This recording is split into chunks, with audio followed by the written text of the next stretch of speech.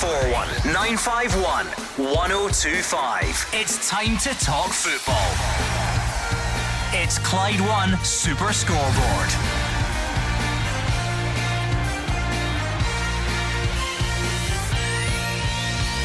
Good evening and welcome to Clyde One Super Scoreboard as we look back on another big weekend in Scottish football. Rangers missed the chance to cut the gap at the top, drawing 1-1 at Aberdeen with the help of a late James Tavernier penalty. Celtic are in Rome looking to bounce back quickly from Saturday's draw with Motherwell, and there were big wins for Hibs, Hearts and St Mirren in the league, and the draw for the Cup is complete with an incredible tie for Buckie Thistle. I'm Gordon Duncan and joining me tonight is Andy Halliday and Roger Hannah. A punishment imposed for breaking a law, rule or contract, which specifically related to sport, a handicap imposed on a player or team for infringement of rules. Those, Gordon, are the dictionary definitions of the word penalty. I thought it might come in handy tonight, just in the off chance someone calls in to mention one. Honestly, he's too highbrow for us to. I don't know what any of that meant. Yeah, and to be honest, I don't think anyone's going to call one about penalties tonight, are they? Another quiet weekend, Andy Halliday. Another quiet weekend. Very, very rarely do we see the Old Firm drop points in the same weekend. Rangers will feel as though there was a missed opportunity yesterday. Goals, red cards, controversies, but Scottish Cup weekend. The beauty of the Scottish Cup, some fantastic goals and some fantastic draws I'm sure we'll talk about tonight. 01419511025. That is the number you need. Speak now, speak quickly, because it's bound to liven up. We're here until 8 o'clock. What is on your mind after the weekend? If we're talking your team's result and the way that dictates your mood, then both of you, Glasgow's big two, are in the same position. Celtic fans disappointed, I'm sure, to drop points. Where did it go wrong? What did you make of that performance? There were penalty incidents in that game as well, if you want to discuss.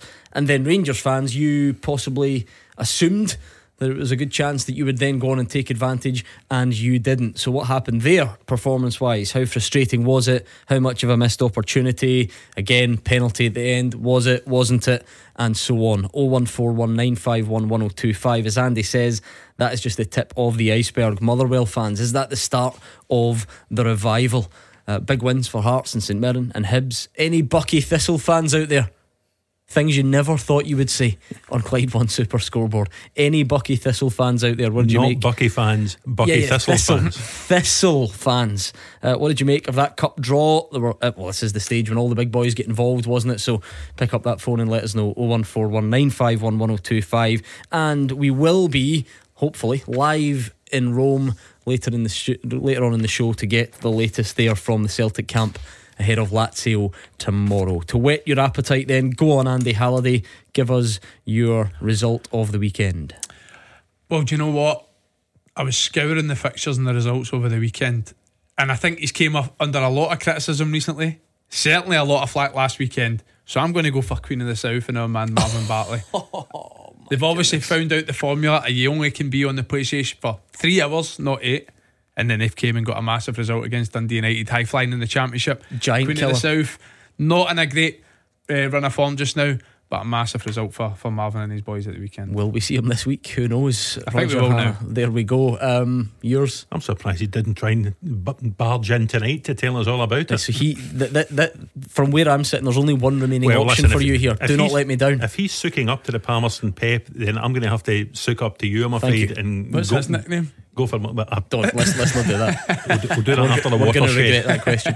Motherwell, if you go 1-0 down at Celtic Park with 4 minutes to go, you're liable to lose, and they didn't. So well done to them. It's been a difficult run, I don't need to tell you, but a big point. Okay, those are both acceptable answers in my book. Goal of the weekend, I think there was a real standout, and we talk about this. I'm always in the office first, so I always get to pick first. Yeah. Mr. Hannah gets left with the stragglers, so I've got to go for Jair Tavares. I know, but it was the real standout for the weekend. I don't think I can go anymore. And I like a team goal. There was a moment of magic there, a wee solo run, the give and go, fantastic finish, and it seems as if he's almost resurrected his Hibs career over the last couple of months. Brilliant. You're a fair man giving it to your city rivals as well. Roger Hannah. Well, you don't allow English Premier League goals, otherwise Alejandro Garnacho would have won this out the park. His was a slightly better than Tavares, I would have said. Yeah. Just a fraction though. And better than Gordon Dale's famed overhead kick for Wraith against Morton. Yeah, absolutely. Back in the day. Producer John wants me to give an honourable mention to Ethan Ross for Falkirk against Formartine. But if we're focusing on the Premiership. Not a great weekend for goals. No. So probably from an Aberdeen point of view, Bojan Majowski, it was the big boot, the big flick, the big finish. Easy goal for Aberdeen, and it gave them something to defend for a long time. Good finish, to be fair. It was. So Howler then, this is where it gets a bit better. What are you going for? I don't know if you've noticed this. I've stayed clear of referees in VAR a lot this year with my Howlers, and the first one I actually gave was Motherwell Hearts Liam Boyce penalty a couple of weeks ago. This one's even worse. How Alan Forrest doesn't get a penalty at the weekend and how John Beaton wasn't sent to the screen to review the incident was baffling to me. This is going to shock you, but I'm with you. I'm not going to ridicule you, because what you're about to find in the next 2 hours or so is that no one's going to think that was the worst refereeing decision of the weekend, but, but it actually it certainly was. Like, it genuinely was. I mean, we won't act like that for the next 2 hours, but that was the worst. So yeah, fair enough. Among the footage that the VAR sees, does he see Halliday bench cam? Is he got the same view as you? Well, it's bench cam, it's stand cam, and it's Christmas tree cam. I've noticed. I've heard this chat over the week. Feature on the show. We might get to the status of your Christmas tree. Roger Hanna, Howler, you got one? If we're giving Majowski a goal, the Howler has to be his teammate Stephen Gartenmann. Has he not been paying attention to decisions this season? Because whether Barry Robson likes it or not, there have been enough incidents of penalties given for tugs of jerseys that Gartenmann was taking an enormous risk pulling that shirt of Connor Gold's, and the referee missed it. The VAR didn't miss it. Rangers equalised with a penalty, and Stephen Gartenmann, I think, needs to take a bit of responsibility. Roger Hanna's shown his hand early on that one. You can let us know. And finally, top performer, man of the weekend. I wanted to show my love to the lower leagues of football. You know, I'm a sucker for lower leagues. I love the football. I love going to watch it. And the real standout for me at the weekend was not only Bucky Thistle, but our goalkeeper Stuart Knight.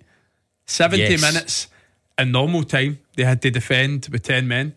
They then scored a 98-minute equaliser in the 90, and obviously in normal time. 122nd minute equaliser, which by the way he got an assist for. Yes, the goalie comes up for the corner, doesn't he? And it's a brilliant flick on. He then saves a penalty in the shootout, and then needless to say they get their dream draw with Celtic at Celtic Park, which financially is going to be huge for the club over the next decade. So he must be a Bucky hero. The first time the Bucky Thistle goalkeeper, I think, has been mentioned on this show, and well done to him. Bucky for 10 years surely. And Roger? I'm going to have to go with John Obika. Now, he might not have got very much on the ball as it went into the net, but just his backstory. He's had a horrible time with injury, just came back into the Motherwell squad the game prior to the Celtic game, got a few minutes again at the weekend, and if you ever want your spirits lifted after a long injury and all that rehab at Fir Park, then fair play to John Obika. Okay, 01419511025. That's the number you need. So if you want to look back on the weekend's action, this is the place and the time to do so. Alan is a Rangers fan on the line. How are you, Alan? I'm fine, thank you. How was the panel? All good in here. What are you thinking after a busy weekend then?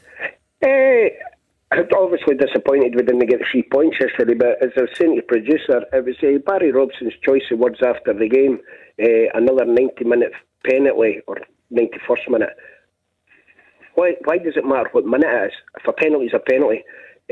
Now, Andy's team 3 weeks ago, Hearts, the manager, Mr. Naismith, came out and says, my player pulled him back, it's a penalty. Same happened yesterday, so it doesn't matter what minute it is, it's a penalty. And I was also saying to your producer, hopefully this will put an end to the 50-50 split. 16,000 at a game yesterday, 3,500 to 4,000 Rangers fans. They can't even sell their park out when they're at home, so why should they get 25,000 for Hampden? Yeah, I mean, there isn't a 50-50 split. I think it was put to bed before it started. I think that was the argument. We could perhaps get onto that, but my goodness, VAR and ticket allocations in one call, Alan. We could be here a while. Right, you've shown your hand. You think it was a penalty. Alan's a Rangers fan. He thinks it was a penalty, and he thinks Barry Robson's comments about it being 90th minute or whatever irrelevant. Elaborate as to your view on that incident, because it's clearly got everyone talking. Yeah, listen, I don't make the rules up. I don't necessarily agree with the rules, but the rules are dead simple.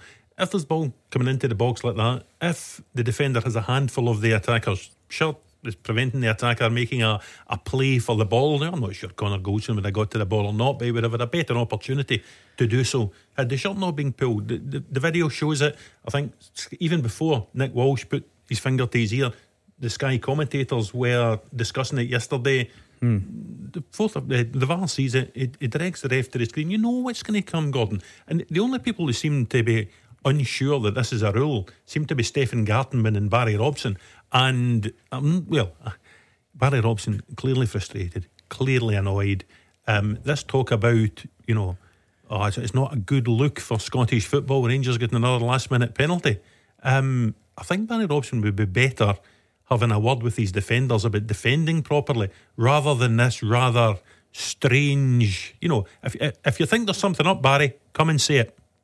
The timing of this is actually great because I don't even need to say it tonight. I think we should play back Friday's show because, as everyone knows, at the weekend, at end of last week, they released figures about VAR and all that sort of stuff, and there was another sort of briefing with referees and stuff like that to try and educate everyone on a few different areas. And one of the things that came up a lot was shirt pulling. So I actually said this on Friday, which is great because it was before the penalty Celtic got and before the penalty Rangers got. But to repeat for anyone that didn't hear it, the things they look for, Andy, is they try and acknowledge that not every shirt pull in the box is going to be a penalty, because otherwise we would be there all day. So the things they sort of look for: is it a prolonged shirt pull? Does it last a while?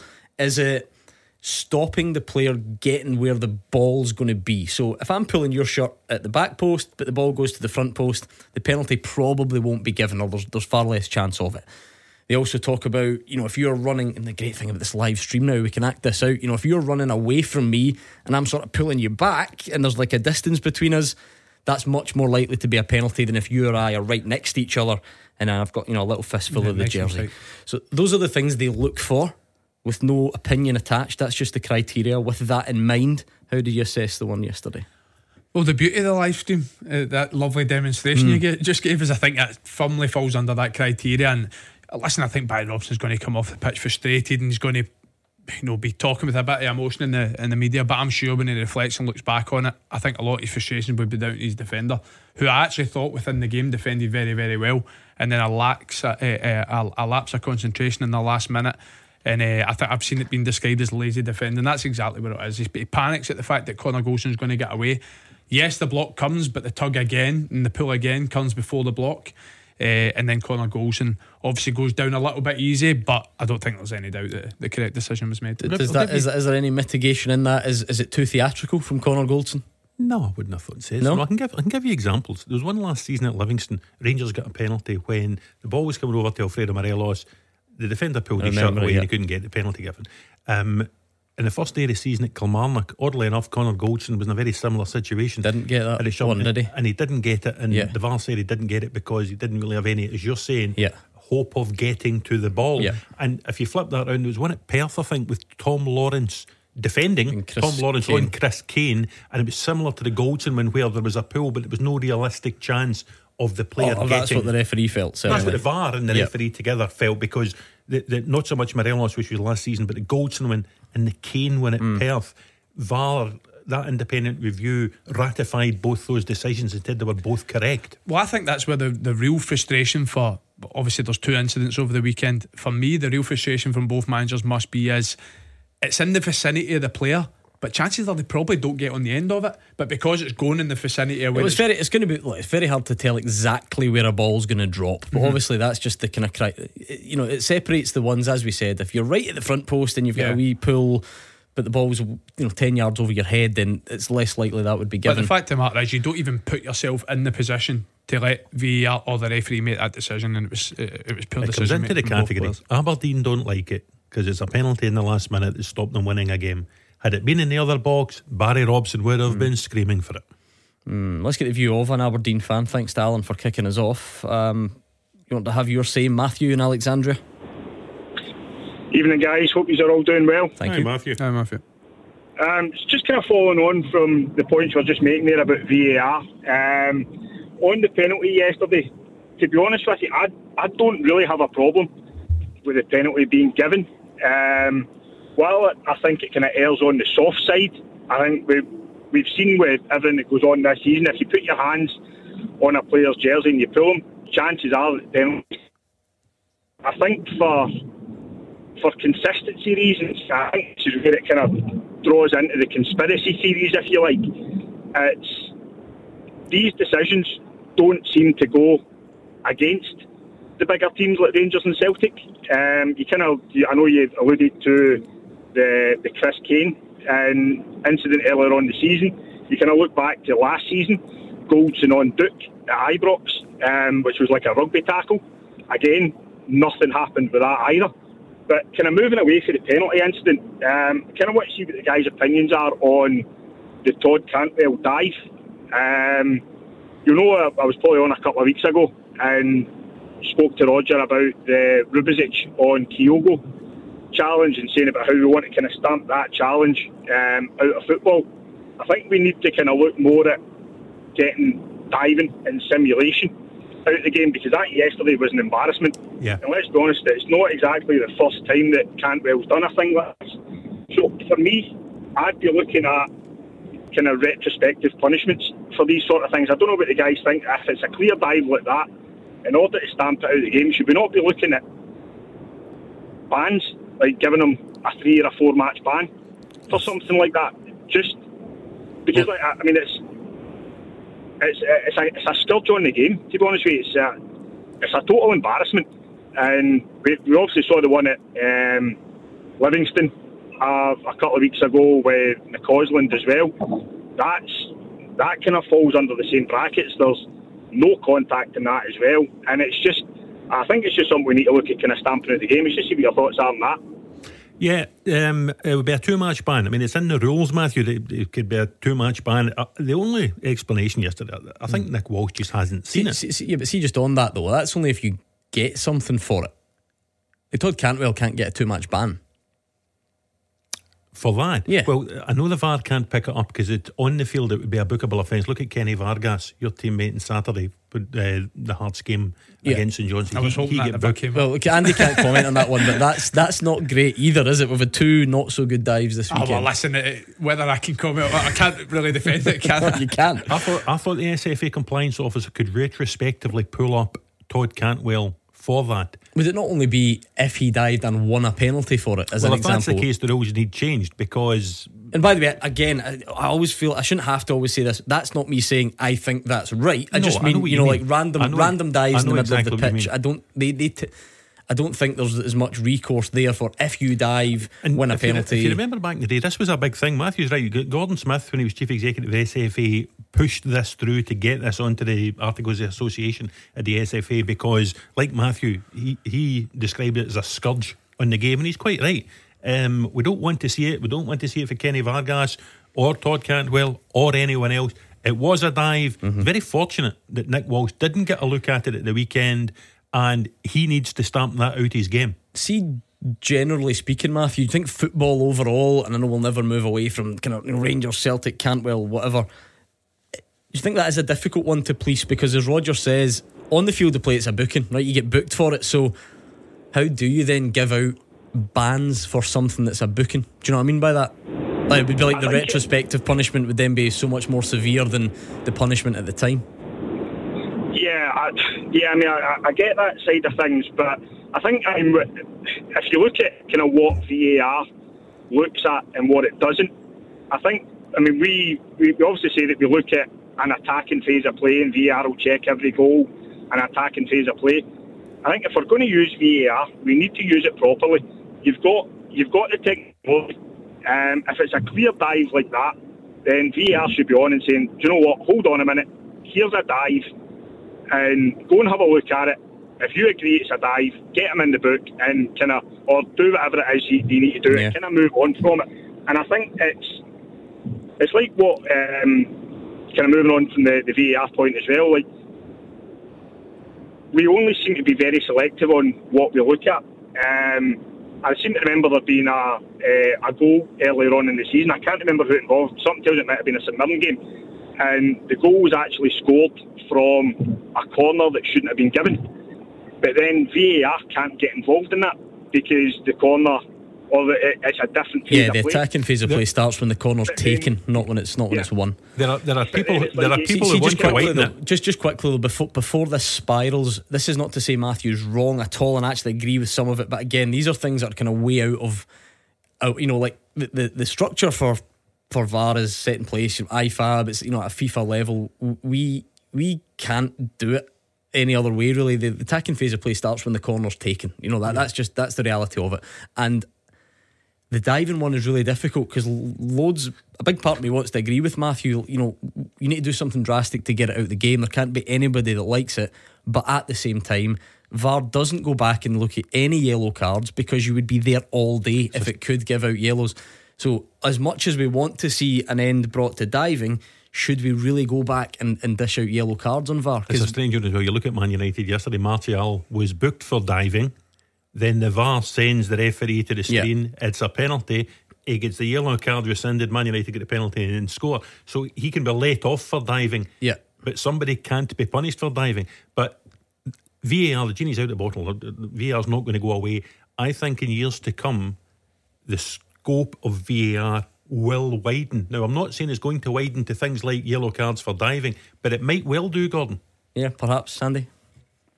Yeah, it's hard for me to elaborate much further. I'm with Matthew in this respect that if you know me personally, and I know you two guys know my view on this, diving's one of my most hated things in football. Anything we can do to try and eliminate it from the game, I'm all for it.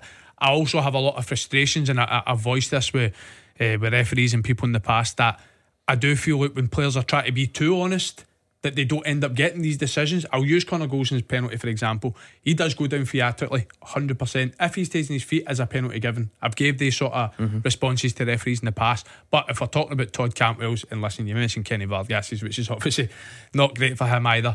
In terms of instances like that, I'm all for it, because 100% it's something in the game you don't want to be seen. 01419511025. Give us a call now, we'll get you on next. You are the voice of Scottish football. Call 0141 951 1025. Clyde 1 Super Scoreboard. Andy Halliday and Roger Hanna are here. It's 0141951 1025. Lots still to be said about the weekend, so let's crack on quickly with Stevie in Springburn. Take it away, Stevie. How are you doing, guys? Alright? Yes, Steve, you? Stevie. Just about yesterday's game, Rangers didn't play particularly well, but what annoys me is the manager of Aberdeen moaning about a penalty at the end. Surely he should be thinking more of his team's play last week, but they did nothing. Yesterday they turned up again, as they always do against Rangers, but I still think his comments at the end about the penalty kick are shocking. I mean, listen, I was about to say, do you have any sympathy? And it's a stupid question, so I won't. I'll take it back, because that's not the way football works. But, you know, the counter argument we hear to the penalty, and by the way, these two both think it's a penalty, so you're not getting much pushback. But, you know, does Connor Goldson throw himself? Is it a bit theatrical? Is there a block? Do you see any of that from the other perspective? Listen, we see it all the times. Penalties are given, and people can make mistakes. People say he dived, he did this, but it didn't matter. The pull on the jumper was the penalty. Doesn't matter about the block. The block is there. That's what teams do. The block players. But for him to come out the end and say it was a terrible decision, but he did better. They didn't. I'm sorry. I don't get it. Is that the reality, Roger, that two things can be true at once, and that, you know, it's still a penalty, but Connor Goldson maybe does go down a bit easy and does throw himself a bit, but it doesn't necessarily mean it's not a penalty? Would that be like a fair assessment of it all then? I remember speaking once to the former referee Willie Young. Did Willie Young ever? I know it's coming here. I'm not that old. And used to, people talk to him about soft penalties, and he says, well, a soft egg's still an egg, so a soft penalty's still a penalty. Now, Connor Goldson had his shirt tugged. I don't know what direction he was heading in, whether he exaggerated a bit. It's a penalty kick. Now, Aberdeen, to take on Stevie's other point, Aberdeen, I saw him at Celtic Park for Super Scoreboard, lost 6-0. Dreadful. Utterly dreadful. Now, if you're Barry Robson, you want a response. Doesn't matter whether you're playing Rangers, Cove Rangers or Brora Rangers, you want a response, and he got a response for a long time. Yourself thought they were good. Kellaroos in goal, good saves, the defence played well. Nicky Devlin up the right hand side was good. Majovski took his goal well. Sokler should have scored a goal before Majovski did. So Aberdeen got a reasonable response to the Celtic Park mauling, and in the end they couldn't hold on because Gartenman foolishly conceded a penalty. Tavernier scored the penalty, and Sam Lammers might even have won it for Rangers after that. Well, I knew it was going into the game, it was an opportunity for Rangers to obviously close the gap to 5 points, and I was pretty confident that they would go and win. But then when I caught Super Scoreboard on Saturday when I was driving home, I know who's and Hugh Keevan says it's a certainty that Rangers go and win it tomorrow. Knew? My opinion immediately changed that I knew Rangers were going to drop points this weekend. What is wrong with that guy? He is the kiss of death. I wasn't even on Super Scoreboard on Saturday. I wasn't here. I was working elsewhere, and still the amount of people tweeting me, moaning about it on Saturday night. Do you think Philippe Clement has been here long enough to know that when Hugh Keevan says that means Rangers won't win? Yeah, no, he's got to be. Stevie, seeing amongst all this stuff about shirt pulls and Barry Robson's comments and all that, you know, there was a football match and there was points dropped by Rangers. You kicked us off by saying didn't play particularly well. How frustrating is that missed opportunity? You know, Celtic don't tend to drop that many points in a season. They go and do it at home on Saturday, give Rangers a real chance, and Rangers couldn't take it. How frustrating is that? No, it is frustrating, but I can see the plan he's got, and going forward, I can see he's winning a lot more games. We may not win the league this year, but he's got his playing in a routine. The first 20 minutes, we were against the ball, but I just noticed the fight back. The players are trying every way to get there forward, and they're playing it. His belief. Simple as that. That's the way I see it. Roger, we did say, you know, all week it's a big test. It's not to say Philippe Clement hasn't had any tests before. Of course he has, but you know, games like that, it is one of the standouts for whatever reason. Whoever tries hard against whoever, we know that Pittodrie Rangers, it's a blockbuster fixture anyway. Then Celtic go and drop points. Was it not a chance to go and make a real statement? It was. I think they tried to go and make a real statement. Some of the football they played at times was decent. You know, if Tom Lawrence scores that in the first half, that would probably be a goal of the weekend. That move up the left hand side, he's hit the woodwork. I think it was Balogun that hit the woodwork in the second half.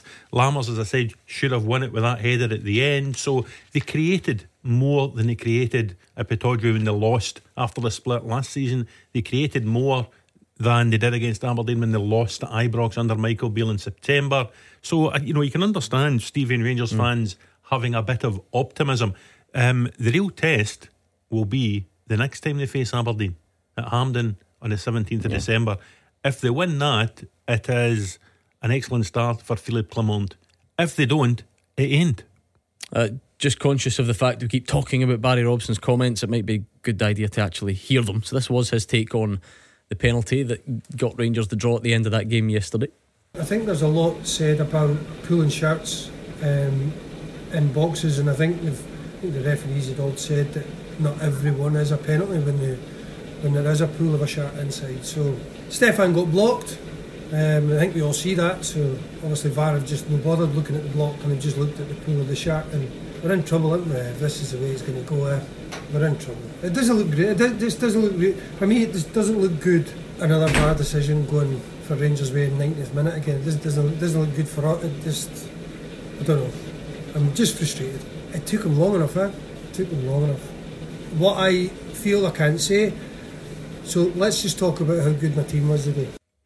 Here's the thing, right? Because you know the way this works. The callers and you two, you lot can argue all day about whether it was a penalty or whether it wasn't. I don't need to bother. That's the beauty of it. I can sit on this side of the desk. But it is a bit annoying then, trying to do this role, when you hear certain comments from managers, from players, from pundits, from fans, and Barry Robson on one hand says, I mean, they didn't even look at the block. Then 10 seconds later says, they took their time. Do you ever think that's because they were maybe looking at the block, Barry, and maybe came to the conclusion, fine, which you argue with and you're more than entitled to, and if you think they got it wrong, fine. But see, this, we keep hearing this, they didn't look at that, they didn't look at that. Yes, they did. Yes, they will have that. I think we need to sort of calm down some of it. You're allowed to disagree with decisions. That's why we're here. But we can't just make stuff up. He mentions that he felt that VAR didn't look at the incident between Connor Golson and was it for the booking in the last minute as well. Paul Vara as well. And you can and that for me is when I talked about earlier. I felt as if he spoke on emotion after the game, which is natural, and he's obviously got his frustrations within the game. And then he says he wants to talk about how good his team was within his game. I thought his team were good for 30 minutes, and then by the end of it, I thought it's one of the funny instances where both teams are probably disappointed they don't win the game. Rangers for the amount of chances they do have, good chances as well, and Aberdeen because they're 1-0 up in the 90th minute. He is correct. Not every shot pull in the box Absolutely. is a penalty. That's what I said at the start when we ran through the criteria. That one was. But my favourite quote from him wasn't played in that bit of audio there, Gordon, when he was complaining that the meeting where the clubs were told about the independent review panel's findings and VAR on Thursday. Yeah. He was complaining it was in Glasgow. That's where the SFA are, Barry. That's what happens. And come on, we don't want to get a West Coast bias on this. Let me tell you, that's understandable. If the people at the SFA believe that Barry Robson was implying any degree of bias or incompetence on behalf of the officials yesterday, then Barry Robson will find out where the SFA is, because he'll be going to Glasgow. I hope we never stop disagreeing about decisions. That's what we're here for. But we just often hear this, they didn't check that. If you mean they didn't go to the monitor, then fine, but that's a different thing. I think we just need to at least try a little bit to understand what's kind of going on. Serge is on from Shettleston. How's it going, Serge? Good evening, panel. Just a comment on the not so much the game, and that's terrible. We're talking about VAR again, right? And comments made by managers. Now, see, if I was Barry Robson, I'd be more worried about how a team can capitulate 3 goals in injury time in Glasgow the other week, yet play as if their lives depend on it every time they play a certain other team for Glasgow. Also, as well, is he implying that Rangers are getting a hand off referees?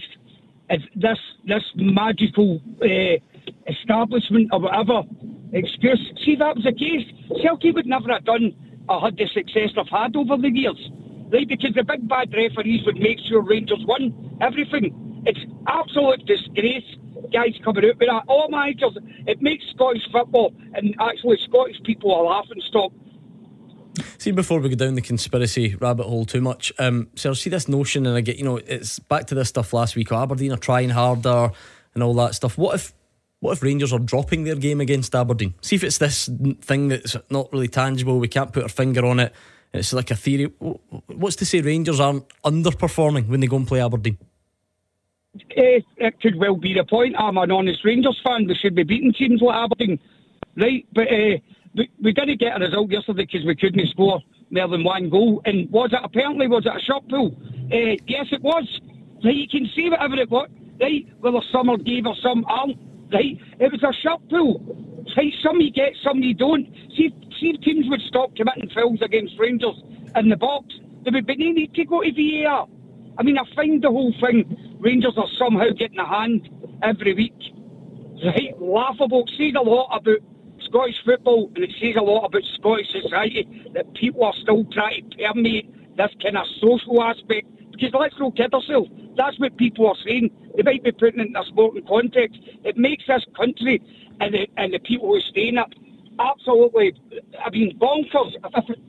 Professional sport with millions of cameras and everybody's getting cheated on, apart from Rangers. Rangers are somehow getting a hand. It's ridiculous. It's embarrassing.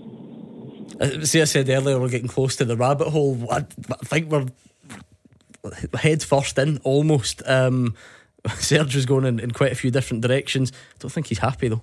That's just my gut reaction to that. Yeah, and listen, it's a strange weekend, Gordon. We struggled at the start of the show to find great goals and great performances and all of that. As Andy said, very unusual. Celtic dropped points and Rangers dropped points in the same weekend. Aberdeen are annoyed because they dropped points at the end. It's hard to find a happy supporter this Monday, or a happy manager. I beg to differ. Or a happy manager. So listen, I thought it was a penalty. Maybe in the second half of the show got on to Celtic versus Motherwell. We talk about the penalties in that game as well. I thought they were penalties. Nah, I wouldn't even argue too much with you. Poor Andy Halliday. I thought that was a penalty and Hards didn't get it. So listen, this VAR's not going to go away. Serge doesn't like it, a lot of people don't like it, but it's not going to go away. And if anything, its scope is going to widen in the months and years to come. Cheer up, Serge, it's not that bad. That was Serge in Shettleston on 01419511025. You can call us right now if you want to get in touch, and please do. But before we go any further, I'll tell you who's happy. Let's listen to this. Clyde 1. Marie is happy. on the school run, never a happy experience, £155,000 better off. I can't believe it. Are you kidding me? Oh, I think we've lost Marie. Thought we were going to hear more from Marie, I must say. I'd love to hear the rest of that as well. But you're about turning on the school run. Surely a call's going in. The kids are sick. I know we shouldn't condone that sort of stuff. The kids are moving to a different school. 155 grand on the school run. We could make you the winner of 160,000 tomorrow when we make another call, but you do need to be in the draw. So text yes to 61025. Texts are £2 plus your standard network rate. You can enter at Clyde1.com. Online entries are £2 or call 0330 880 4523, and the calls are charged at a standard rate. It's over 18s only. All the rules for this network competition are online. And Marie is exactly what you should do. If you get the call after 3 p.m. tomorrow, answer within 5 rings, say make me a winner straight away, and £160,000 could be yours. Text yes to 61025. 0141 951 1025. This is Scottish football's league leader, Clyde One Super Scoreboard. Roger Hannah, Andy Halliday are here. Celtic fans, we are in the not too distant future going to cross live to Rome, hear from our reporter over there in amongst the Celtic camp, hear from Brendan Rodgers. So you've got two things really at once tonight. How do you look back on Saturday, because it was clearly a disappointing outcome? Where did it go wrong on the day? What about the big moments? And then through the lens of having to pick performance levels up and beat Lazio tomorrow night. So get your comments in 0141951 1025. Of course, we are on Twitter as well. If you want to get your thoughts there. Stephen's in East Kilbride. How's it going, Stephen? Yeah, good, thanks. Yourselves? Not bad. How are you? Everything okay? What's on your mind after the weekend? It's not. It's the comments that are being made that are kind of almost inflammatory. Across social media, some pundits, Barry Robson, almost suggesting that Rangers are being benefited from some kind of Illuminati with penalties. And I said to your producer, when Rangers got to the Europa League final, I reckon we probably got 4 penalties in the knockout rounds. And you've got to be playing football in the opposition's penalty box to get penalties, and that's where predominantly Rangers and Celtic play the majority of the football.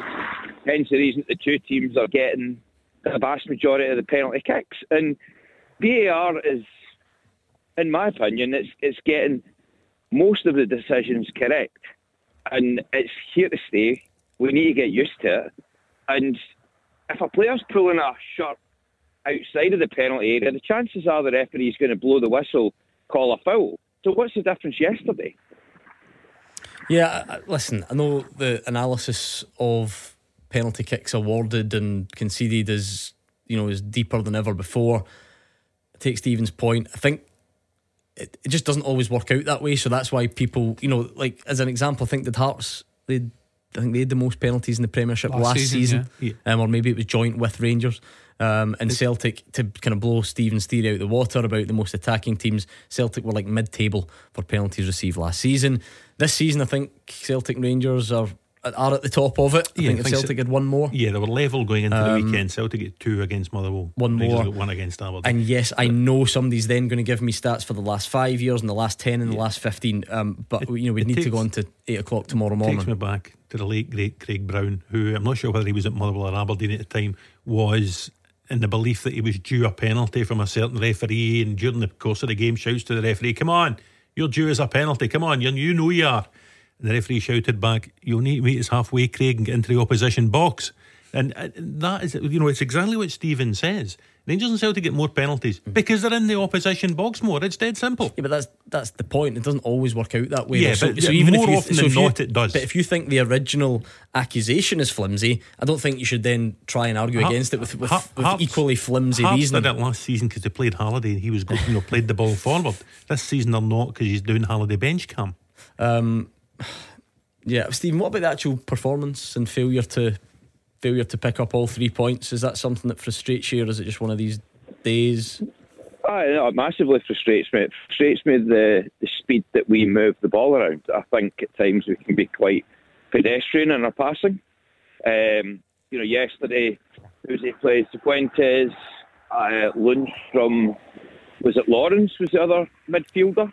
And sometimes I think we've not got enough players wanting to take the game with the scruff of the neck and make enough forward passes, gamble. We missed a few chances yesterday. It was an opportunity to close the gap and put a bit of pressure on Celtic, and that's the disappointing thing, that we didn't do that. I'd like to see us start games really intense, but I find that we start to increase our level of intensity in the last 10 to 15 minutes when desperation starts to kick in, and I'd rather it was the other way around. Is that a fair criticism of the midfield in particular? It was a big day for Cifuentes yesterday to sort of show what he could do. I don't think pedestrian or possession was something I would say was lacking at the weekend. I thought it was almost two different games. I thought the first 30 minutes he talked about approaching the game with the right intensity. I don't think they did, and I don't think they matched Aberdeen's. I think Aberdeen won every first ball, every second ball. I thought there was warning signs before Miovski's goal. Sokler gets a 1-on-1. And I think in terms of defending for the first goal, for Aberdeen's goal, it was really, really poor from Rangers' point of view. I thought Miovski for the first 30 minutes gave Golson and Balogun a torrid time, but then I thought he is a good player. But then I thought Rangers had real control of the game after that. My biggest criticism was I thought they were really, really wasteful in the final third. I thought there was umpteen opportunities where it was almost need for calm. I thought they got the ball really, really quickly forward, but I thought they needed more calmness and composure in the final third, and then wasteful in terms of their finishing because the chances were there. Obviously Danilo has 2 1-on-1s, Balogun has 2 free headers. The first one for me is an absolute sitter. Roger mentioned Lammers in the last minute to go and win the game. So I think the real issue was more the wastefulness in the finishing. You can do the isolated incident, which is, look, Rangers had chances, didn't score them. It's away at a venue against a team that was right up for it, as we've heard, and these things happen. Or this kind of bigger picture theory that you'll have heard is, this same group of players, even though they're not all the same, but you'll have seen it in social media, the same group of players missed their opportunity. You're doing this for seasons and seasons now. Chances come along, they don't take them. Should see any one of those you'd rather lean towards? I've seen Rangers lose at Pittodrie however many times. So in isolation, a 1-1 draw yesterday, in the circumstances when they were behind as the game hit 90 minutes, I don't think that's a disaster. There is frustration and disappointment among some Rangers fans because Celtic dropped points on Saturday and they saw this as an opportunity to close the gap right back up in Celtic, and it's a slightly missed opportunity. Philippe Clement, he spoke well, I think at the tail end of the week Friday, when he said, we've won however many games domestically. I'd love to win 40, but I'm old enough to know that never really happens. So there will be bumps in the road, and maybe you'll look back on yesterday as being a little bump in the road. But I thought Rangers were better yesterday than they were when Aberdeen won at Ibrox, and they were better yesterday than in their last trip to Pittodrie at the tail end of last season. So I think there is progress under Philippe Clement. Whether it's quick enough progress for some Rangers fans might be another conversation altogether. I didn't hear one word of that because I just keep thinking of those new glasses. It's been annoying me since the start of the show. Yes, they are. Very nice. Prescription, or one of those one of those discount stores that you just guess how bad your eyesight is? No, these ones under orders from Mrs. Hannah. These are prescription ones. And do you know what? Just to round off the first hour, this is the news that everyone wanted. This came up earlier on, actually, and you should know when Roger Hannah speaks, it's always because it's done with a little bit of knowledge. And I've spotted a story in one of the national newspapers, and this means that this story will be in Roger's newspaper tomorrow. Right, you got to learn to read between the lines with this guy. And just to round off an hour of arguing about VAR and so on, FIFA are now going to look at extending VAR's powers such as free kicks, corners and second yellow cards, prompting fears of even more delays. Now, good. Now, that might be the bad news. Do you know what the good news is in this story? Well, Halliday's got his head in his hands over this news. I don't like that headline at all. The good news is it's all going to be decided in March at the IFAB AGM. Chaired by? I don't know. Scotland. Yes, sorry, I see what you mean. But it's at Cameron House. Yeah. It means I'll get nice coffee and biscuits and sandwiches. Hey, this guy's never away from Cameron House. Get him involved in the IFAB place. Anyway, let's play Beat the Pundit next. Tackle the headlines. 0141 951 1025. Clyde One Super Scoreboard. Roger Hannah and Andy Halliday are here. Yes, if you've tuned in for VAR and penalties and short pulls and theories, we've had the lot in the first hour of the show. I'm pretty sure if you wanted the second hour of the show to be more of the same, we could do just that. But there is important business to take care of in Rome. We are about to hear live from Andrew MacLean. He's been speaking to Brendan Rodgers. So Celtic fans, this is the perfect time to call. What did you make of Saturday? What did you make of the performance, the result? Anyone that didn't impress you? Maybe someone did stand out and impress you, although it doesn't seem there would be too many. And what about tomorrow night then? Because straight on you're going to have to come up with something over there in Rome. So call us right now if you can, and we'll get you on after this. Beat the Pundit with the Scottish Sun. For the best football news and opinion online, thescottishsun.co.uk/football.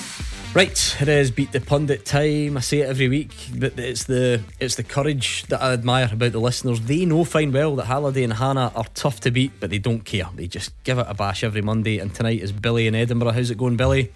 I'm good, mate. How are you? Good? Not bad at all. Have you played before? No, Good. no phone didn't play, no. That's the way I like it. Good stuff. Right, let's toss the coin. Friday night was hard, wasn't it? Yes, it was. I noticed that. Did Hugh still come out on top?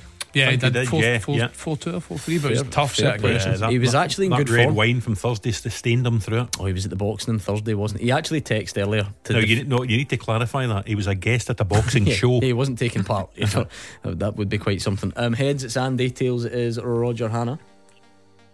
And it is Andy Halliday. Is Billy a Hearts man? And Billy's a Rangers fan in Edinburgh. Okay. Insert joke here. Much like when Andy goes to his work. But anyway, right, 01419511025. Let's give Andy some greatest hits radio to listen to so that he can't hear what's going on. 30 seconds, Billy. You just answer as many as you can and pass if you don't know the answer. It's that simple, okay? That's fine, mate. Cheers. Right, your time starts now. Apart from Rangers, name another Scottish Premiership team with a blue home top. Dundee. Before Luis Palma, who is the last Celtic player to miss a penalty in the league? David Turnbull. Which baked goods are associated with Hearts? Jam tarts. Who are the only Lowland League side through to the fourth round of the Scottish Cup? Scottish Whistle. Name any Scotland international who scored in the English Premiership at the weekend. Scott McTominay. Okay, let's bring back Andy Halliday. Can you hear us? What are you laughing at? He just always pulls a face. The Hannah man with his new specs. Is it? I'm hearing suggestions that people reckon with those new glasses you look like the old guy from Up. Mrs. Hannah did make that comparison. He's much more lovable than you. No offence, but he's just like that. Like, what a film that is. A tearjerker. Right, 30 seconds. Andy Halliday, your time starts now. Apart from Rangers, name another Scottish Premiership team with a blue home top. St Johnstone. Before Luis Palma, who was the last Celtic player to miss a penalty in the league? Turnbull. Which baked goods are associated with Hearts?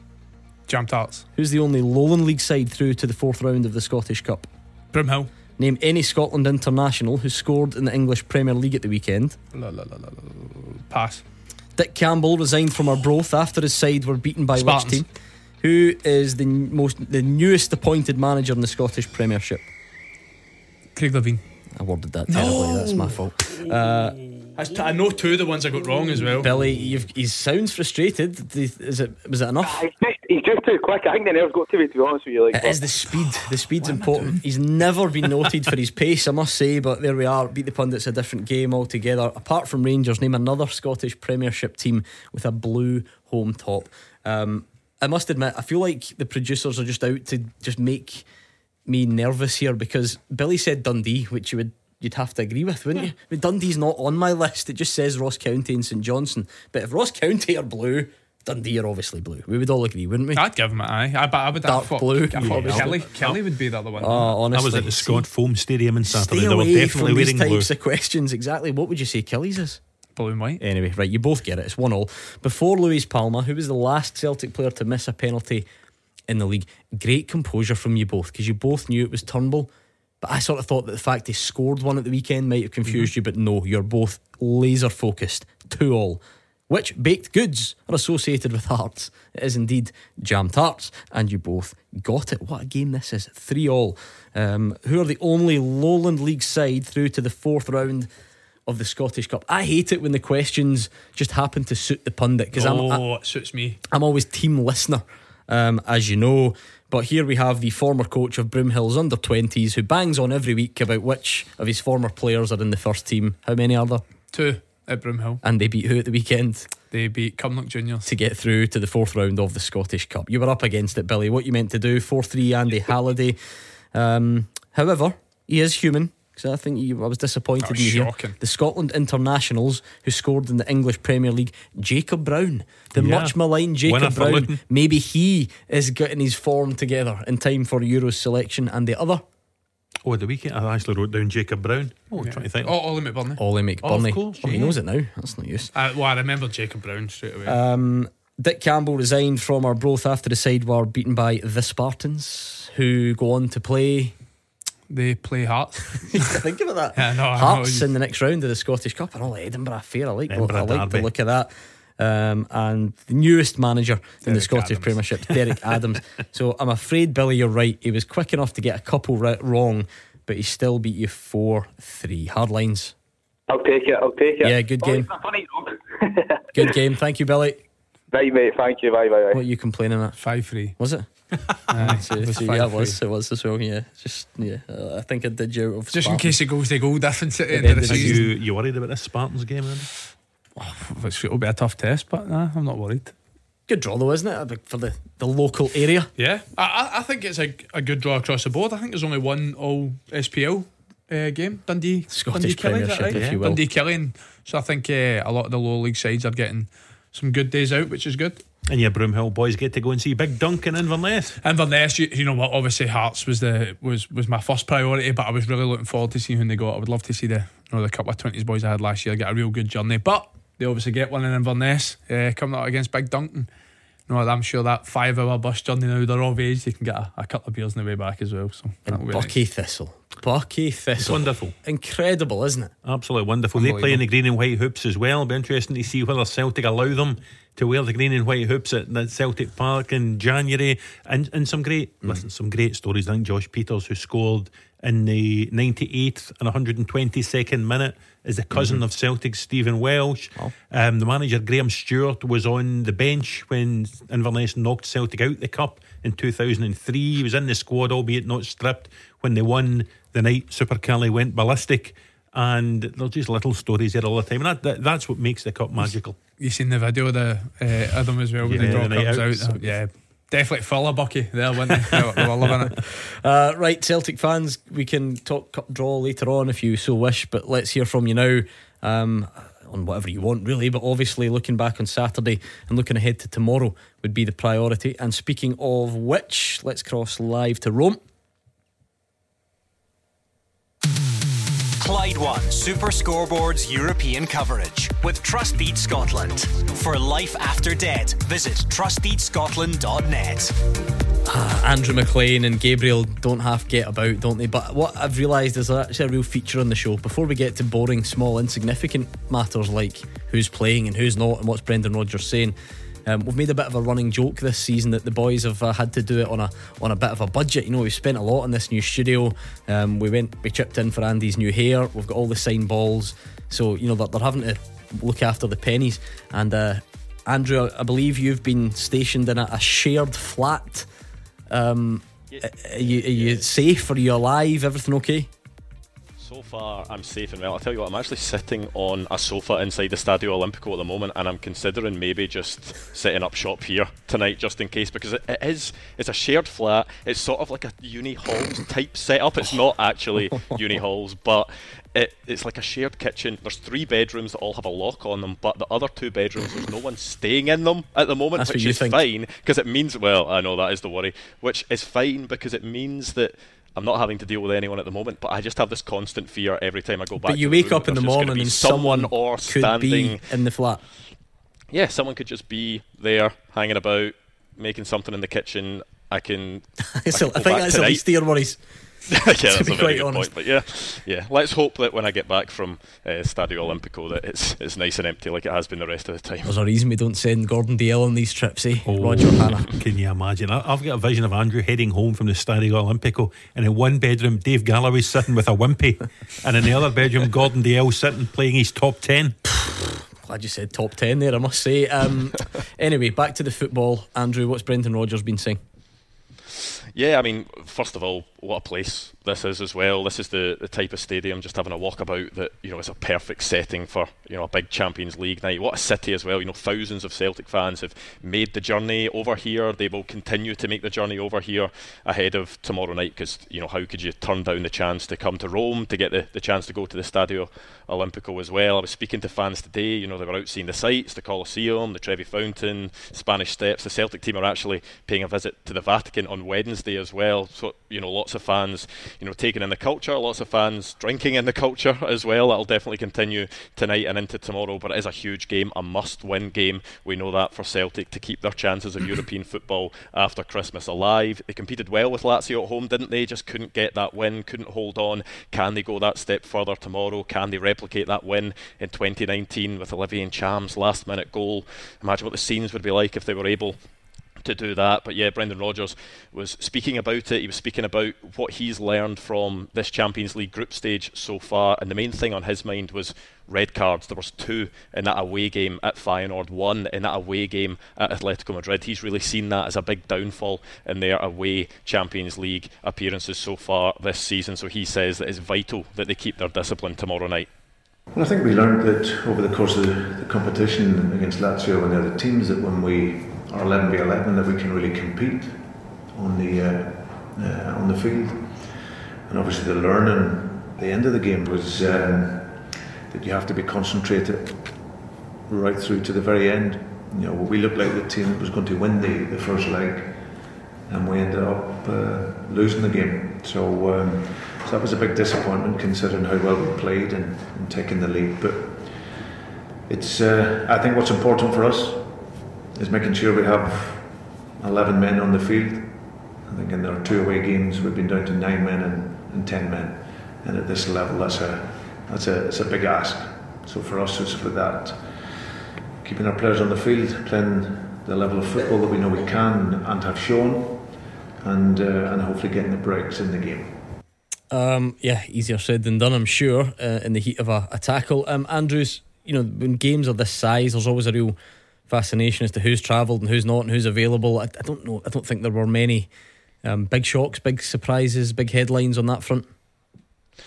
No, not really, but you know, there is still a bit of a selection headache, I suppose, for Brendan Rodgers. The first one you'd say comes in midfield. Paulo Bernardo has been given his chance, so than Thiago Holmes been given his chance. You wouldn't really say that either have taken them so far. David Turnbull, he's now the top goal scorer in the Scottish Premiership, but just hasn't been able to hold down that starting place despite those goals. So will it be him that comes in? But maybe the biggest talking point is wingers, because no Luis Palma, we mentioned the red cards, he's suspended for this game. Dyson Maeda, he's still injured. Leila Bada's still injured as well. James Forrest wasn't in the squad at the weekend, but Brendan Rodgers confirmed that he just hadn't trained as much over the international period due to a bit of an injury, so he'd kept him out of the game at the weekend so that he will be fit for tomorrow. And Brendan Rodgers did seem to confirm that it will be him and Yang that will start tomorrow. That will leave Mikey Johnson on the bench, and he's urging the players to take their opportunity.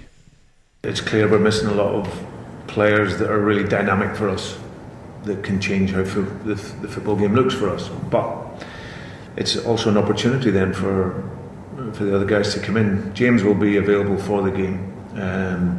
He didn't train so much over the international break, so rather than him maybe sit on the bench at the weekend, we wanted to give him some training days through until the game tomorrow. So he's available, which is good for us. But of course, then we have Yang, we have Mikey Johnson on the bench. So yeah, but it's always the opportunity. I think there've been lots of players maybe that over the first part of the season maybe haven't quite had the opportunity that they would like. But when you get the opportunity, you have to want to take it. So I'm looking forward to seeing us play and seeing those players perform. Anything else to report, Andrew? We obviously got a good look at Lazio in Glasgow. Celtic certainly should have got something from the game. Maybe even feel like that they could have won it. They ended up losing it. What type of position did they find their opponents in this time? Yeah, Lazio are actually in a pretty bad spot. I mean, some of the Italian journalists that we were talking to there were saying that this is sort of Lazio's worst point of the season. They're at their lowest ebb of the season at the moment. They drew with AS Roma 2 games ago and then lost to Salernitana at the weekend, which was a game that, you know, Lazio fans would expect them to be winning. They're sitting rock bottom of the table. 8 points they've got, Salernitana, and that's after the 3 they got against Lazio at the weekend. So maybe there is a sort of story there that Lazio are there for the taking, and Celtic will feel confident. Certainly when Brendan Rodgers was talking, he feels confident. Liam Scales was speaking as well, when he was saying that, you know, he feels that Celtic do have a point to prove, because yes, they've shown, you know, in spells in games that they've done well, but he knows that isn't enough. He knows that they need to show over the course of 90 minutes, they need to start picking up those points as well. Or for Lazio, does it have the reverse effect, that if they are at their lowest point, do they come out fighting, do they come out swinging? We'll see tomorrow, but certainly there will be a big crowd in there. It's going to be a great atmosphere and should be a really good game as well. Thank you to Andrew MacLean. Enjoy your evening. 01419511025. Hope that shared flat works out for him. Hopefully it's not the last time we hear from Andrew MacLean. You know, worryingly, he's got no phone reception in the flat either. If he phoned me this afternoon from the street because he couldn't make any calls and doesn't get any calls when he's in that flat. Listen, that could go one of two ways tonight. A young man like him, I'm sure he'll be fine. 01419511025 fans, Celtic fans, good time to call us. We'll get you on next. Cash for Kids Mission Christmas with J&D Pierce, Scotland's premier structural steel specialist, proud to support the local community. It was a 1 week and a 1 week only feature, because here we are, we're back 7 days on, and I can no longer call it the Andy Halliday Christmas tree, because he revealed last Monday his was already up, and we asked all the pundits last week and only one. It was your old pal Kenny Miller. Everyone else, Andy Halliday, felt it was ludicrously early, but Kenny had your back. I'm proud of him, which leads me to my next question on Christmas. Cam, is yours up yet? Absolutely not. I've told you this. Roger? No, not until the start of December. Nothing short of a disgrace. As someone whose birthday is in the first week of December, my thunder shall not be stolen, even at the age of 30, whatever it is. Does Dale own a Christmas tree? No. No, right, hold on, actually, this is even more bizarre. So he's never put one up, ever. But he, right, so which I knew. So I assumed he doesn't own one. He says he's got 7 in the loft. Bizarre, right? I mean, listen, he's a bizarre man, but he claimed to me the other night, this was off air, he's got 7, so he says, in the loft. Must be some size of loft. Exactly, lives in a flat as well. I don't know, but anyway, enough about him. It is that time of year, and on a much more serious note, Cash for Kids Mission Christmas is back. We know this is going to be a real tough time of year for a lot of families on our doorstep, and we're just trying to make a bit of a difference, really, by supporting Cash for Kids Mission Christmas. If you want to hear a bit about the types of difference your money can make, let's hear from Govan Youth Information Project. They support young people in the Govan area, offering drop-in sessions, residential trips, and just general support to people that need it. John Aitken is a project worker, and here he explains exactly where your money can go. Some of it will be taking them to different experiences that they don't get. Last year and the year before, we took people to the pantomime, which is something they probably can't afford, especially now when people are choosing whether they can heat their homes or eat. Even things like that, although it sounds maybe small, it's such a big thing in those young people and their parents' lives, because they don't get to do it and they can't do it, and it just takes a wee bit of relief off them. And that's the key. These are small gestures that will make a massive difference to people. So that's all really we're trying to do. And we can guarantee every single penny raised goes straight back out to people that need it. So it is a really worthy cause. It's all right here on your doorstep. And if you want to donate, go to Clyde1.com/mission. And a big shout out to just some of the people that are raising money, doing incredible things. Calmac Ferries hosting a Christmas jumper day on the Weems Bay to Rossie Ferry.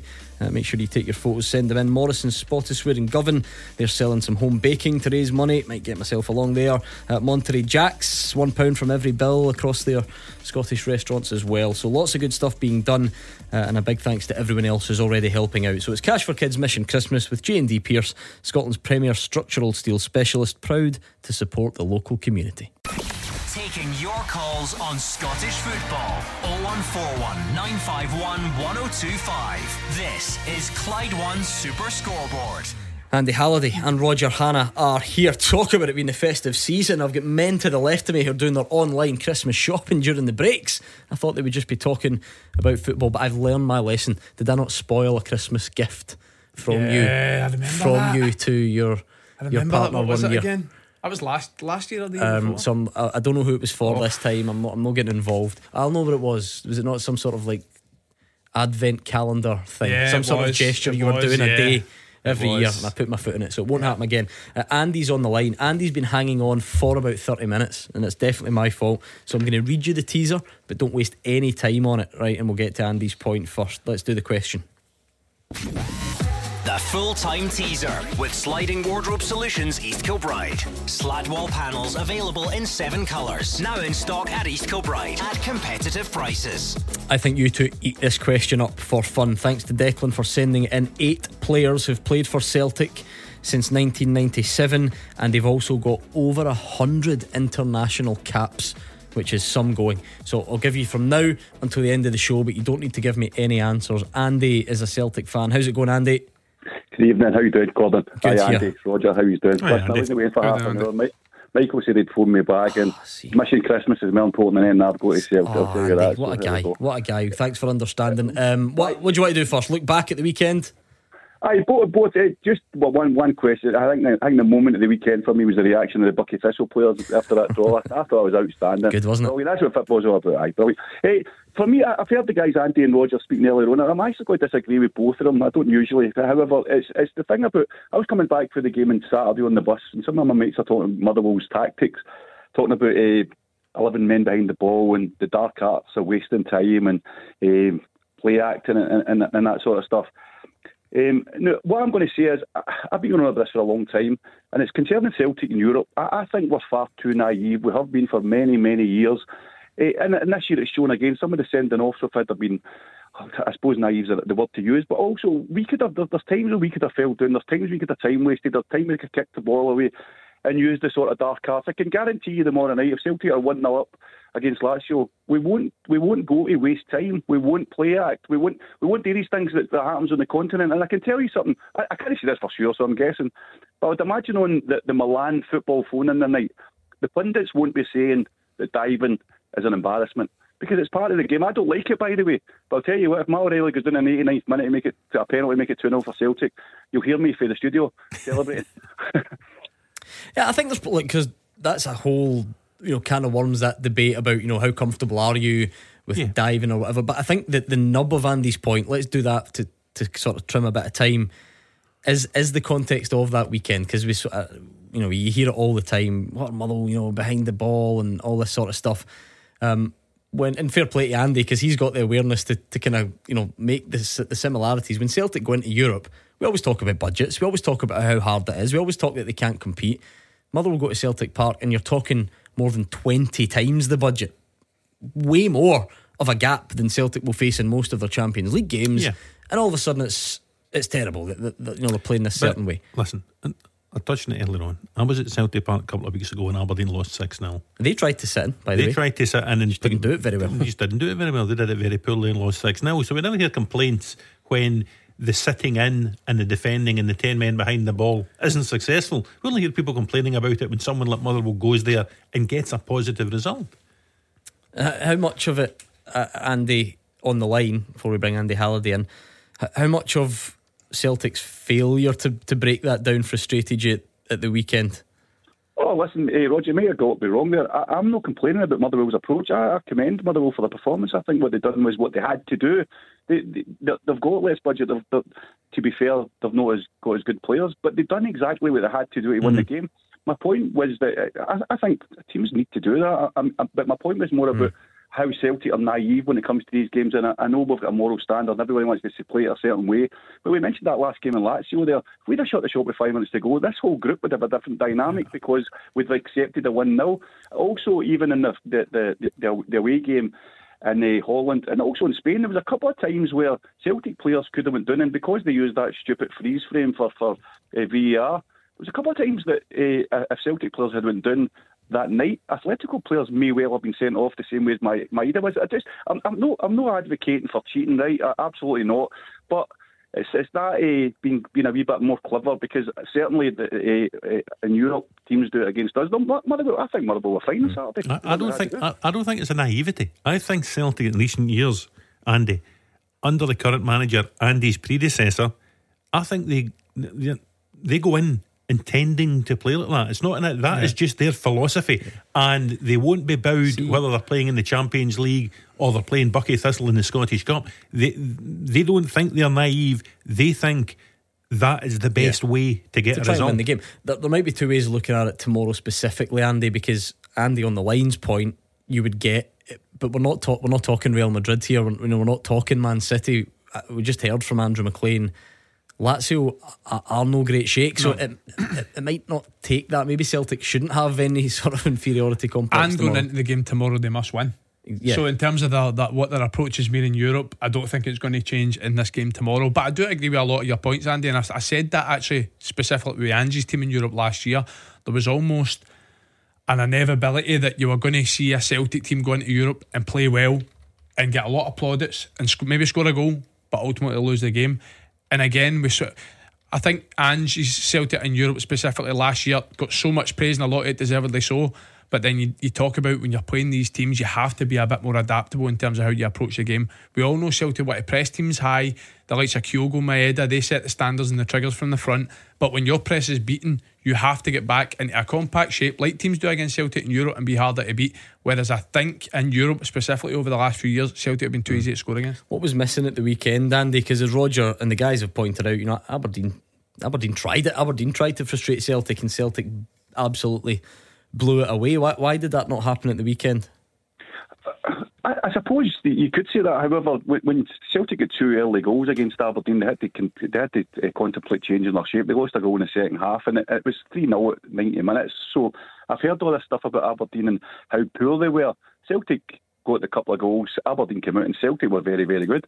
Motherwell didn't need to change their shape on Saturday, because an interesting fact for me on Saturday was, and this is again something that Celtic probably wouldn't consider, but actually Brendan Rodgers has changed the system a wee bit this year, and he's learned, because against Atletico Madrid, but he changed it to 5-3-2 and it kept us in the game. Now for Celtic, a question I would ask on Saturday there was, Celtic got penalty, missed it, then they got the other one, we're ahead with 5 minutes to go. It's a game that's just no going our way. See it 1-0, why not just shut you up? Why not just do what teams do to us? And I know that it's people wouldn't accept it, but when you go back and if you get the 3 points, particularly what happened yesterday with Rangers and Aberdeen, then you take the 3 points by just being clever. If it's a day that's no going for you. And the other thing I was going to say was, see, these things are talking about dark arts, and it's about wasting time, and it's about getting wee daft fouls, and it's about feigning injuries like Georgia team done to Scotland a few weeks ago. The people will say you get the minutes added at the end of the game, so they might add 10 minutes on. But Andy Halliday will know this. You 10 minutes at the end of the game don't compensate for the momentum that you've got during the football game. If people keep breaking the game up all the time, you're not getting the momentum. So I would suggest, and I'm probably wrong, the only difference between the Aberdeen game and the Motherwell game was Celtic didn't get 2 early goals. Yeah, listen, that can happen. Obviously, they're big moments. Obviously, credit to Motherwell. We would have to say that on this show, no doubt about it. But these are such different tactical challenges anyway. You wonder about the relevance. I'm sure if Brendan Rodgers had his way, he'd rather go into a Champions League game on the back of a successful day in the league. But I don't know, is there relevance because of just how different the challenge is anyway? I'm not too sure, but I do think fundamentally the most important thing is Celtic need to win the game, so I don't think their approach will change too much. In terms of the team news, which we spoke about a little bit earlier, and we always have this conversation leading up to the European games, you never feel like David Turnbull's going to play in these games because of that structured, more disciplined out of possession. For me, he should play tomorrow. I think there's almost this snobbery around David Turnbull because he's not this fancy name when it comes into these European games, and I think Paolo Bernardo's had his chance. I think Holmes had his chance. I think it's now time that he gets played in this game. Like Andrew said earlier on, he scored 7 goals in the league now. He's making an impact at domestic level. Go and give him his chance in Europe. Yeah, it's quite an interesting debate, that, Roger, because people are more than entitled to look at what they perceive David Turnbull's shortcomings to be, and they may well be right, but I suppose there has to be that combination. Yeah. Bernardo has to definitely be better, or Holm has to definitely be better. There's 2 things that would push David Turnbull towards the start. One, unusually, Celtic have to win away from home in Europe. It's not like going to Feyenoord match day 1. Take a point. It's not like going to Madrid last time round. They need to win or they're out of Europe completely. So the second part of it being, Odin Thiago Holm certainly hasn't convinced. Paulo Bernardo hasn't really convinced either. At a time when Hatate's still out the team, you would say O'Reilly, McGregor and Hatate's he preferred midfield 3, but when Hatate's out, for me, this is it's David Turnbull's time, it's David Turnbull's turn. The others haven't convinced, so what have Celtic got to lose by playing him tomorrow? How difficult's the situation on the wide areas, Andy, on the line? Because a lot's been made even from the outset that Jota's gone, he's hard to replace, and Abada's injured. There are signs Luis Palma can be productive. He can't play in this game either. And Daisen Maeda, who is a stick-on for these types of games because of his work rate, can't play either. Does that worry you? I think Maeda's a big loss, to be fair. Yang looks as if he's impressed a wee bit in the last couple of games. This is obviously against a better standard. I have no issue with James Forrest. James Forrest knows the game inside out. He's maybe not always got the bit of pace he's got, but he's got savvy. I think the interesting one for me with David Turnbull would be, I think there's a possibility Awata might start and McGregor will go forward one. If McGregor plays in that 6 role, then I don't know if there's any other option apart for David Turnbull. And his goals record, Andy says he might know he's disciplined and fast to get back in, what I was advocating for earlier, but he certainly knows where the goal is, doesn't he? Yeah, I mean, you've given your thoughts, both of you, on Turnbull. How damaging is that predicament Brendan Rodgers has out wide? Andy's right. James Forrest scored in Rome in the last that famous win. It's funny actually that Andy made the point about when Nat Phillips came on in the home game against Atletico Madrid. I thought Celtic actually improved markedly after that, and I wondered when they went to Madrid if that might be a possibility of playing 3 at the back. You would think when Maeda's not there, Abada's not there, Palma's not there, this might be an opportunity to go to 3 at the back with wing backs, 3 in the middle of the park, and up front with Kyogo. But can you see him doing that from the start? No, I can't see like him doing it, to be honest. You it? would think there could be that flexibility to do it, but I honestly don't see Brendan Rodgers doing it. I think he'll go with Yang and Forrest. I think he'll go with a back 4. The only doubt for me is who gets that third midfield slot. For me, it should be Turnbull. And Andy, that's injuries.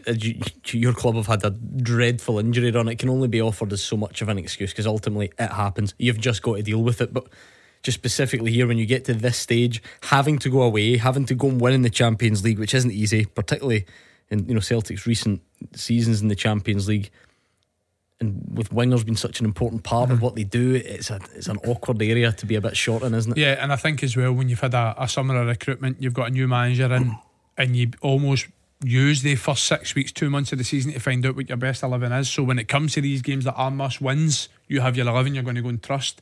In that 11, Maeda's in there, Palma's in there, Hatate's in there, not fit. So it's going to be a huge ask for Celtic tomorrow night. And again, I spoke of this inevitability. You almost feel like going into this game tomorrow that Celtic are going to play well, but the fact of the matter is, are they going to win the game?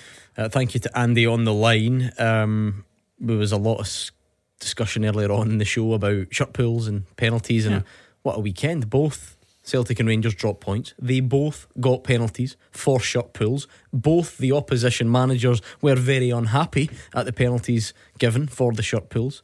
Has Stuart Kettlewell got any more of a case than Barry Robson?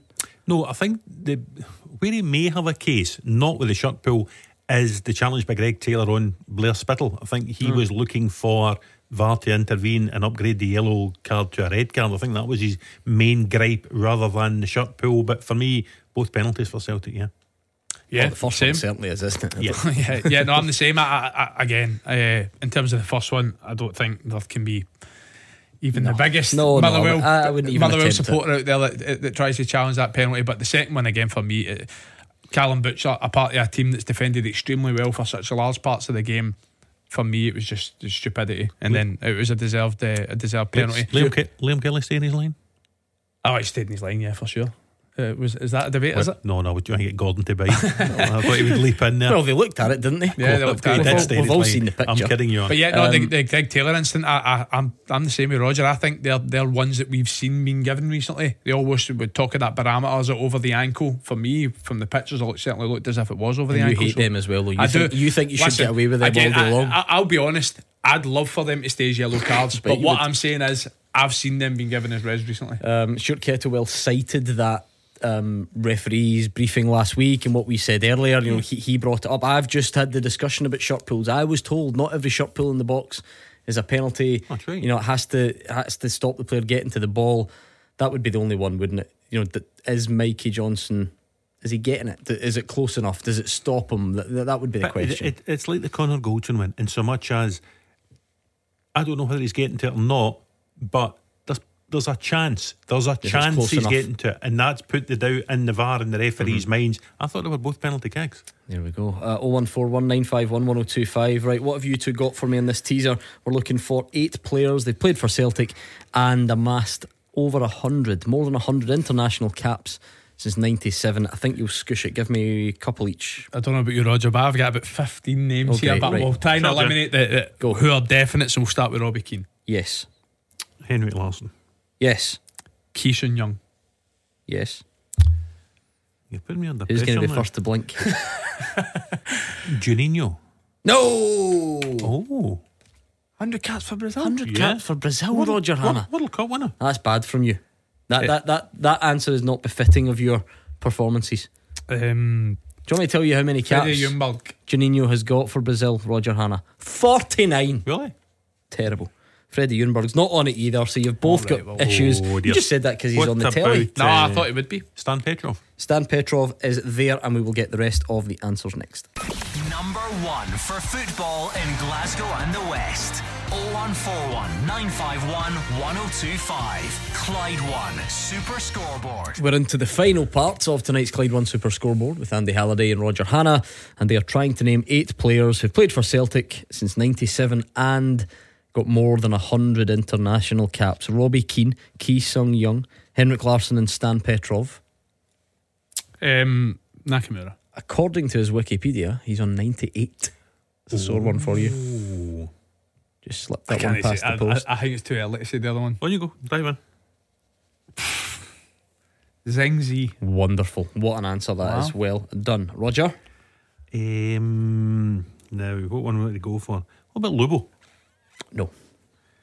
The other one I'd written down was Emilio Izaguirre. Yes, I'll give you that. Absolutely. Emilio Izaguirre is on there, which leaves you 2. So we won't do them just now. We'll build up some. I don't think you know them anyway, for what it's worth. Well, but anyway, Lubo's was far too complex. Well, he didn't get 100 caps anyway. Roger Hanna, he didn't get 100 caps, but obviously some for Czechoslovakia, some for Slovakia, but still not up to 100.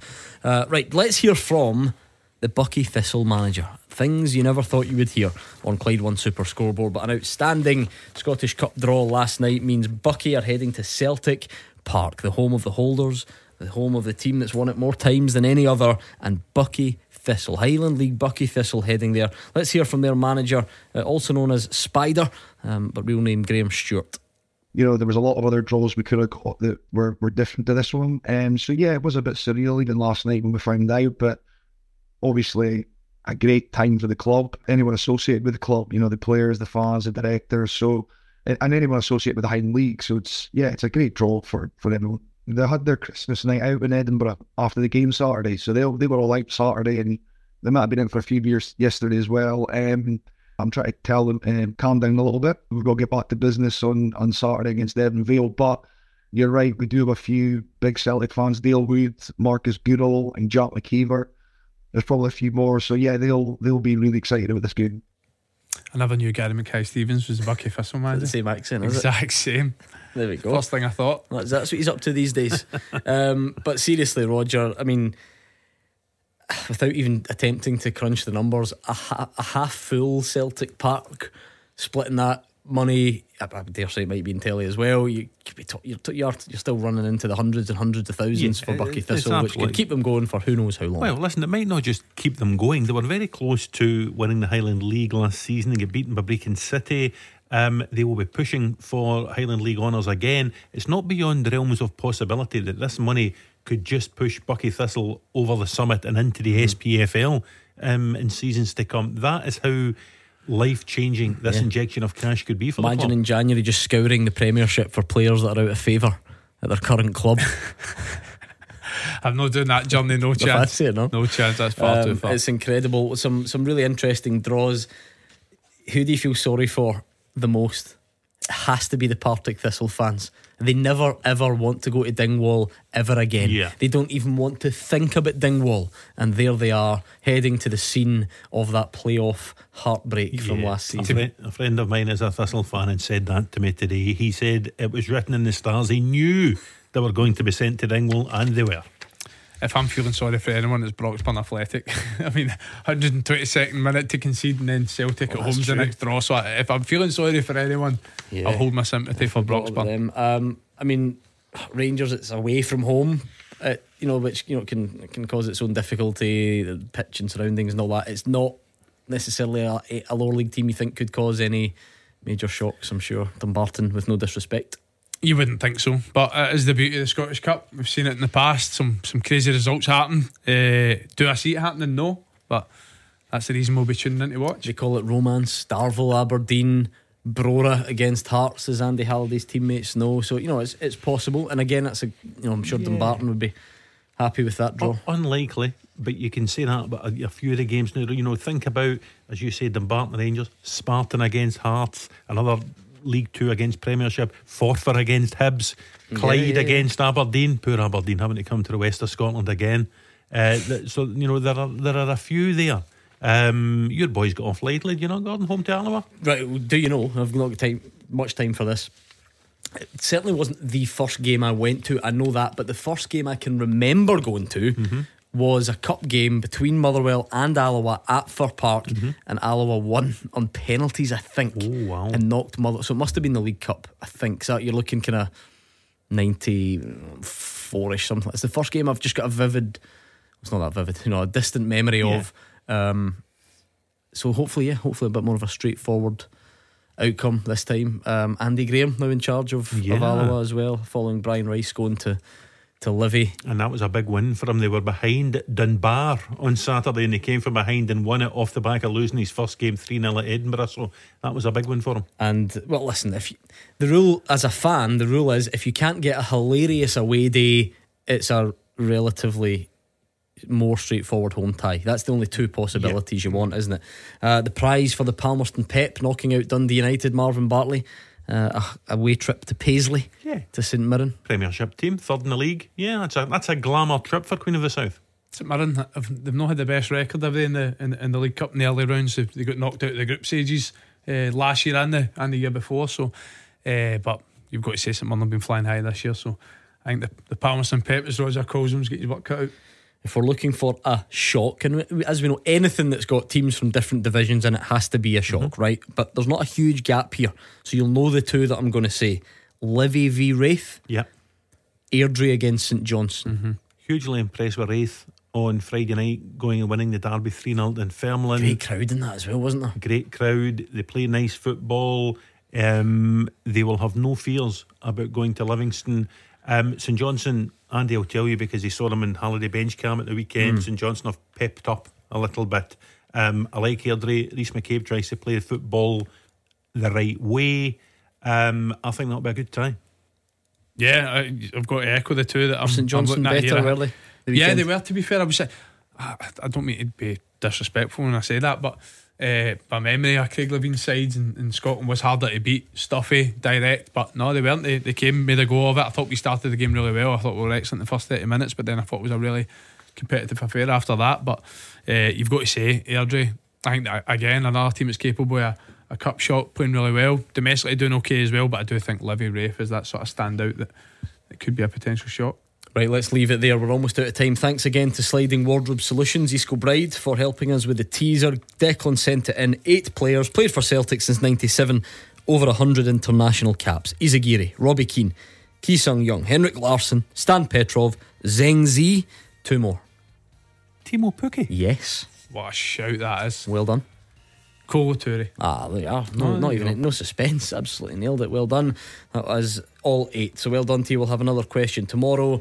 It's one of these awkward kick-off times. We sent Gordon DL in person over to UEFA to try and get the kick-off time moved, but they reacted like most people do when Gordon DL turned up on their door. So you'll get, what is it, this first half before we come on tomorrow, is that right? Got my tick off. 5:45. So there we go. You can just join us and you'll hear us shouting at the TV, and you can do the same, and you can call us along the way. Promises to be a big night. Thanks to Roger, thanks to Andy. Stay right there because Callum is up next.